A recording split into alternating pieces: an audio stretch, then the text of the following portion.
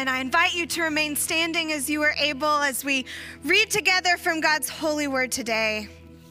A song that invites us into hallelujahs, invites us into a place of gratitude from Psalm 100. I invite you to follow along if you have Bibles that you've brought with you, or the text on the screen, Bibles with you all who are worshiping with us at home. Let us read together from God's holy word. Shout for joy to the Lord, all the earth. Worship the Lord with gladness. Come before him with joyful songs. Know that the Lord is God. It is he who made us, and we are his. We are his people, the sheep of his pasture. Enter his gates with thanksgiving and his courts with praise. Give thanks to him and praise his name. For the Lord is good, and his love endures forever. His faithfulness continues through all generations. This is the word of God for us, the people of God. Thanks be to God. Y'all can grab a seat. And I invite you to turn with me in an attitude of prayer. God, may the words of my mouth and the meditation of all of our hearts be acceptable in your sight, O Lord, our rock and our redeemer. Amen. So despite the fact that Twitter is a little bit in flux right now, it can still give us some joy when it comes to funny stories that people have to tell about Thanksgiving. Funny stories or anecdotes where things did not turn out exactly as they wanted or exactly as people anticipated the perfect Thanksgiving to be. One person wrote, "If you want my kids to actually act thankful on Thanksgiving, serve Kraft mac and cheese, goldfish, and apple juice." Another person said that Thanksgiving is a time to be thankful even after pleading with your child for an hour to just try it and giving up when they only eat a roll. One father says that his 4-year-old asked him if they could have pizza for Thanksgiving. And the father said, "No, the Pilgrims didn't eat pizza," to which the 4-year-old responded, "Their dad was probably mean too." A parent was bemoaning the fact that other children's drawings were better than her own, or at least more happy than her own, when she said that your preschooler is thankful for mommy and mine has devoted his Thanksgiving artwork to Charmander. My favorite part of Thanksgiving, another person says, is when multiple families come together to argue over the pronunciation of pecan pie, or pecan pie, as the case may be. Another person writes that they just came from the kids' family Thanksgiving at school and that they had never been more thankful for hand sanitizer in their lives. I'm sure that many of us have stories that we can think of when gathering around the Thanksgiving table with family and friends did not exactly turn into that Norman Rockwell picture of what that holy and precious moment is supposed to be.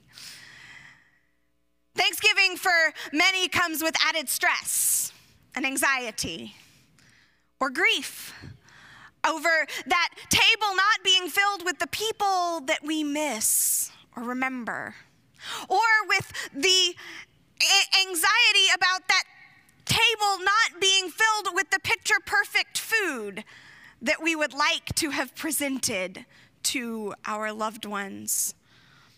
Or our Thanksgiving is filled with sadness because the relationships that exist around that table are broken or strained. Thanksgiving sometimes misses the mark when it comes to giving thanks. But I think that part of the reason why that is because we live in a society, we live in a culture where we celebrate individualism. When we celebrate picture perfectness and hold up people's individual attempts at perfection in life as something to be strived for, where we celebrate self-reliance and self-preservation and self-perfection sometimes that comes at the expense of other people. When the fundamental part of giving thanks is a recognition that what we have has been given to us. That what we have is not because of our own doing. Giving thanks is a recognition that someone else has gifted us with something that we could not do or achieve or accomplish for ourselves.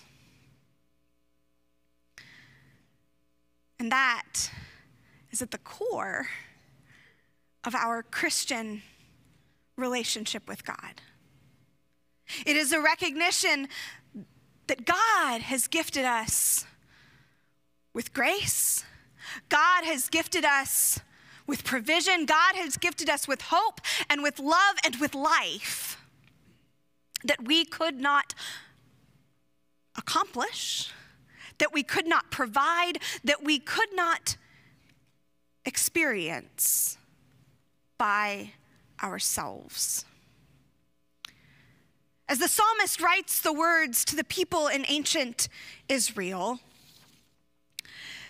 this invitation for those people to come into God's house with thanksgiving, to fill God's courts with praise, to live a life of thanksgiving for God's enduring love is an invitation to do so because the narrative for the people of Israel was one not of self-reliance, but of reliance on God.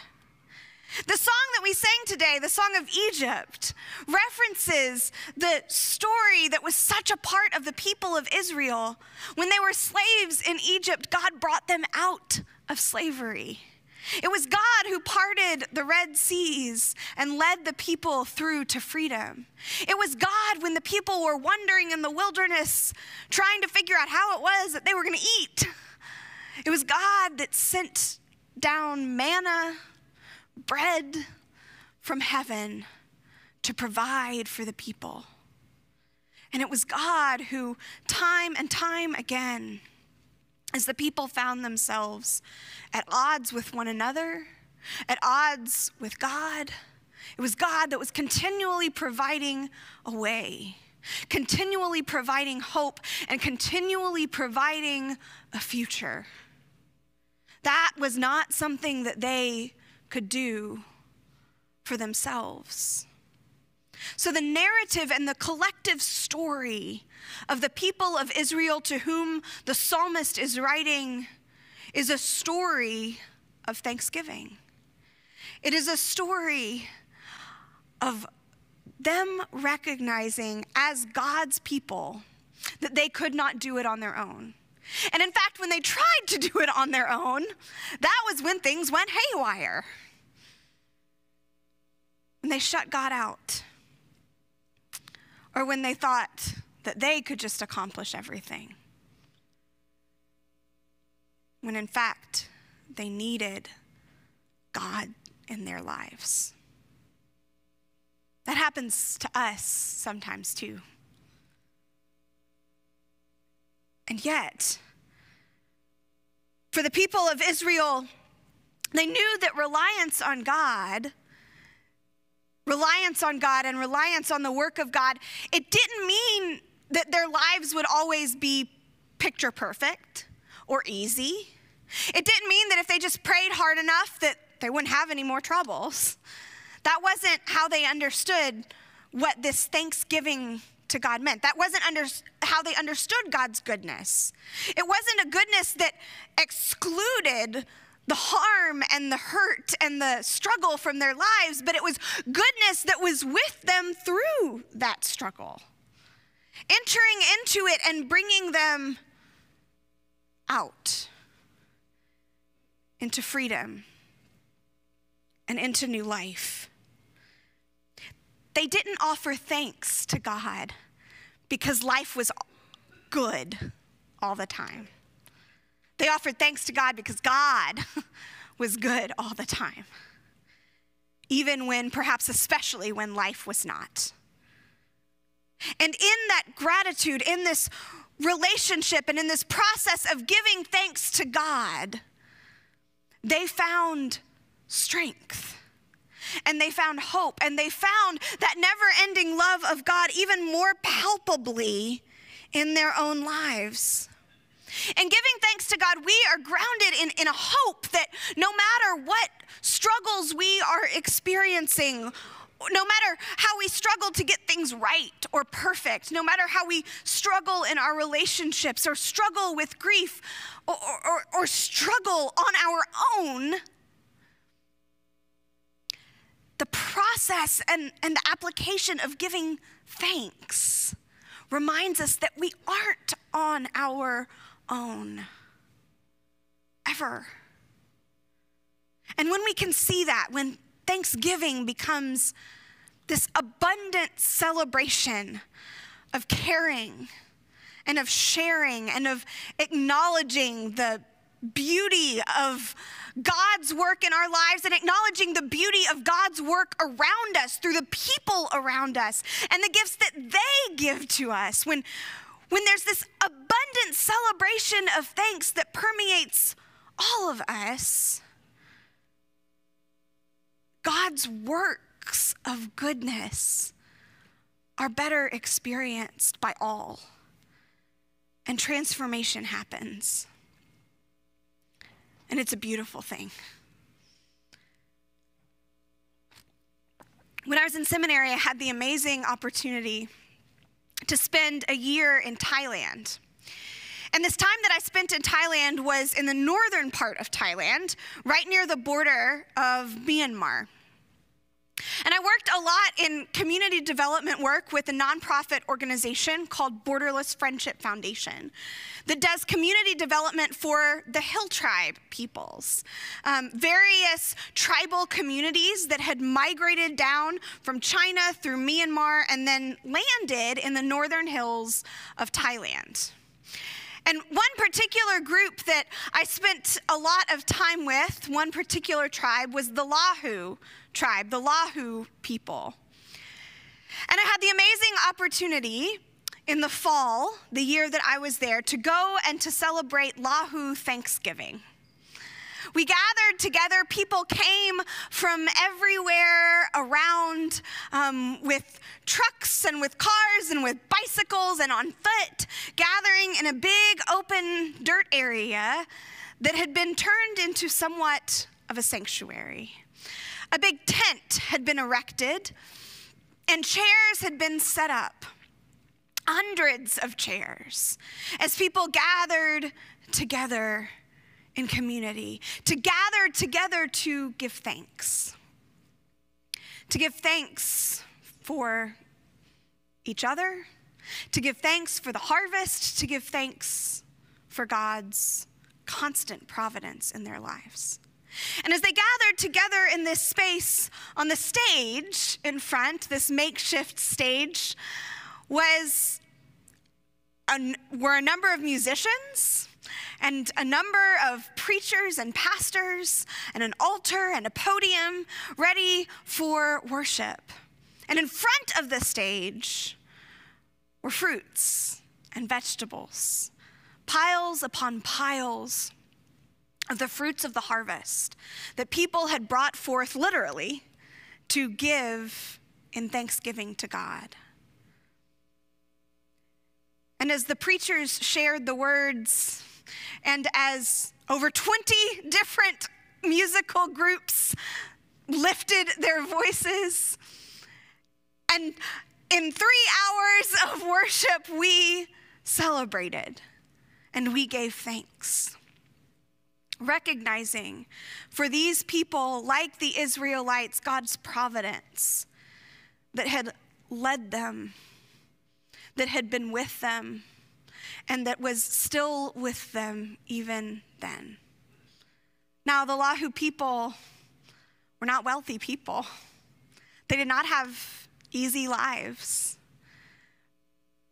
But they knew that even when the harvest was rough, even when times were difficult, even when they found themselves sick, that in that community and in God's presence, they could find hope. Because those fruits of their labor that had been brought were not just for God, but they were then distributed. They were distributed to the orphanages. They were distributed to those whose harvests had not been as good that year. They were distributed to the sick and to the widowed. They were distributed to any and all who were in need. And then we shared in a meal. And it was as if this little tent in the middle of nowhere was transformed into a banquet hall. As we sat around tables, as we ate together, and as we sent home food with all who needed it, everyone felt love. Everyone felt hope. And everyone felt thankful. Thankful to God, and also thankful to God's presence experienced through one another. Thanksgiving, you see, is not a time to give thanks simply for what we have, but it is a time to give thanks for what God has gifted to us that can also be shared. And in this, we can discover God's powerful presence in even more amazing ways. You see, the instructions to give thanks by the psalmist were instructions offered to remind people of their identity. Their identity as a people who struggled. Their identity as a people who wandered. Their identity as a people who were sometimes selfish. Their identity, though, as a people who were deeply loved and cared for by God, and who were called to share in that love and care with each other. Despite the fact that we often live in a society and a culture that celebrates individualism and self-reliance and self-preservation, as Christians, this cannot be the core of our identity. We don't make decisions for ourselves alone. We look at how our decisions affect those around us. We don't simply give thanks that our lives are better than other people's without asking how that betterment can be shared with other people's. We don't give thanks for what we have without sharing what we have. Because at its core, Thanksgiving is an acknowledgement that we are not living in this world on our own. That what we have is not our own.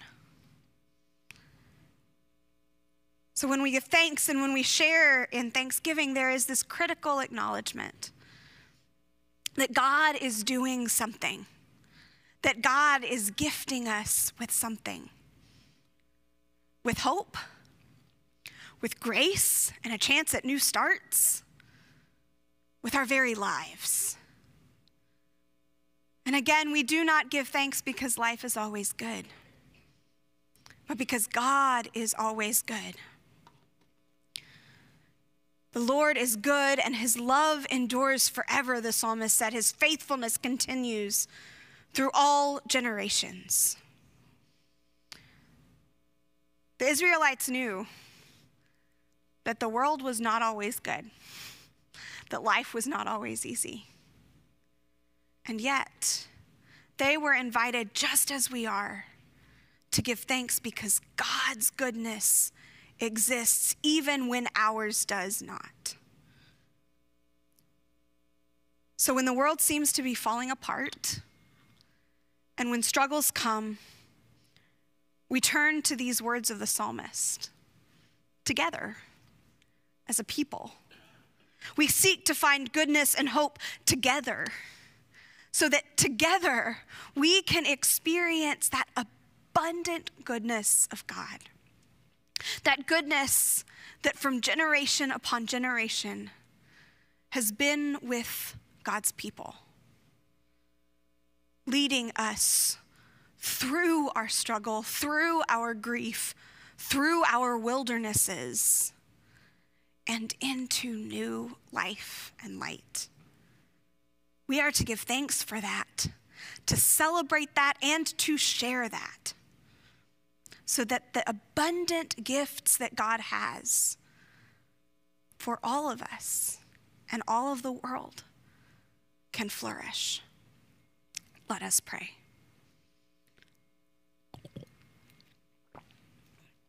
God, we do give you thanks. We give you thanks like the people of old who have seen you working in us and through us and around us.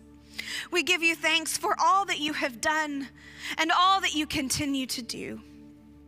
And I pray today, God, that as we gather in Thanksgiving this week, as we deal with grief that may come, as we deal with broken relationships, as we deal with inequities and struggles in this world, God, that we can see your goodness in the midst of it, and that we can be a part of your work of bringing goodness in the midst of it, so that in and through Thanksgiving, God, through our wilderness wanderings, through our grief, through our struggles, that we can see and share the light and love, the enduring light and love of your Son and our Lord Jesus Christ. Amen.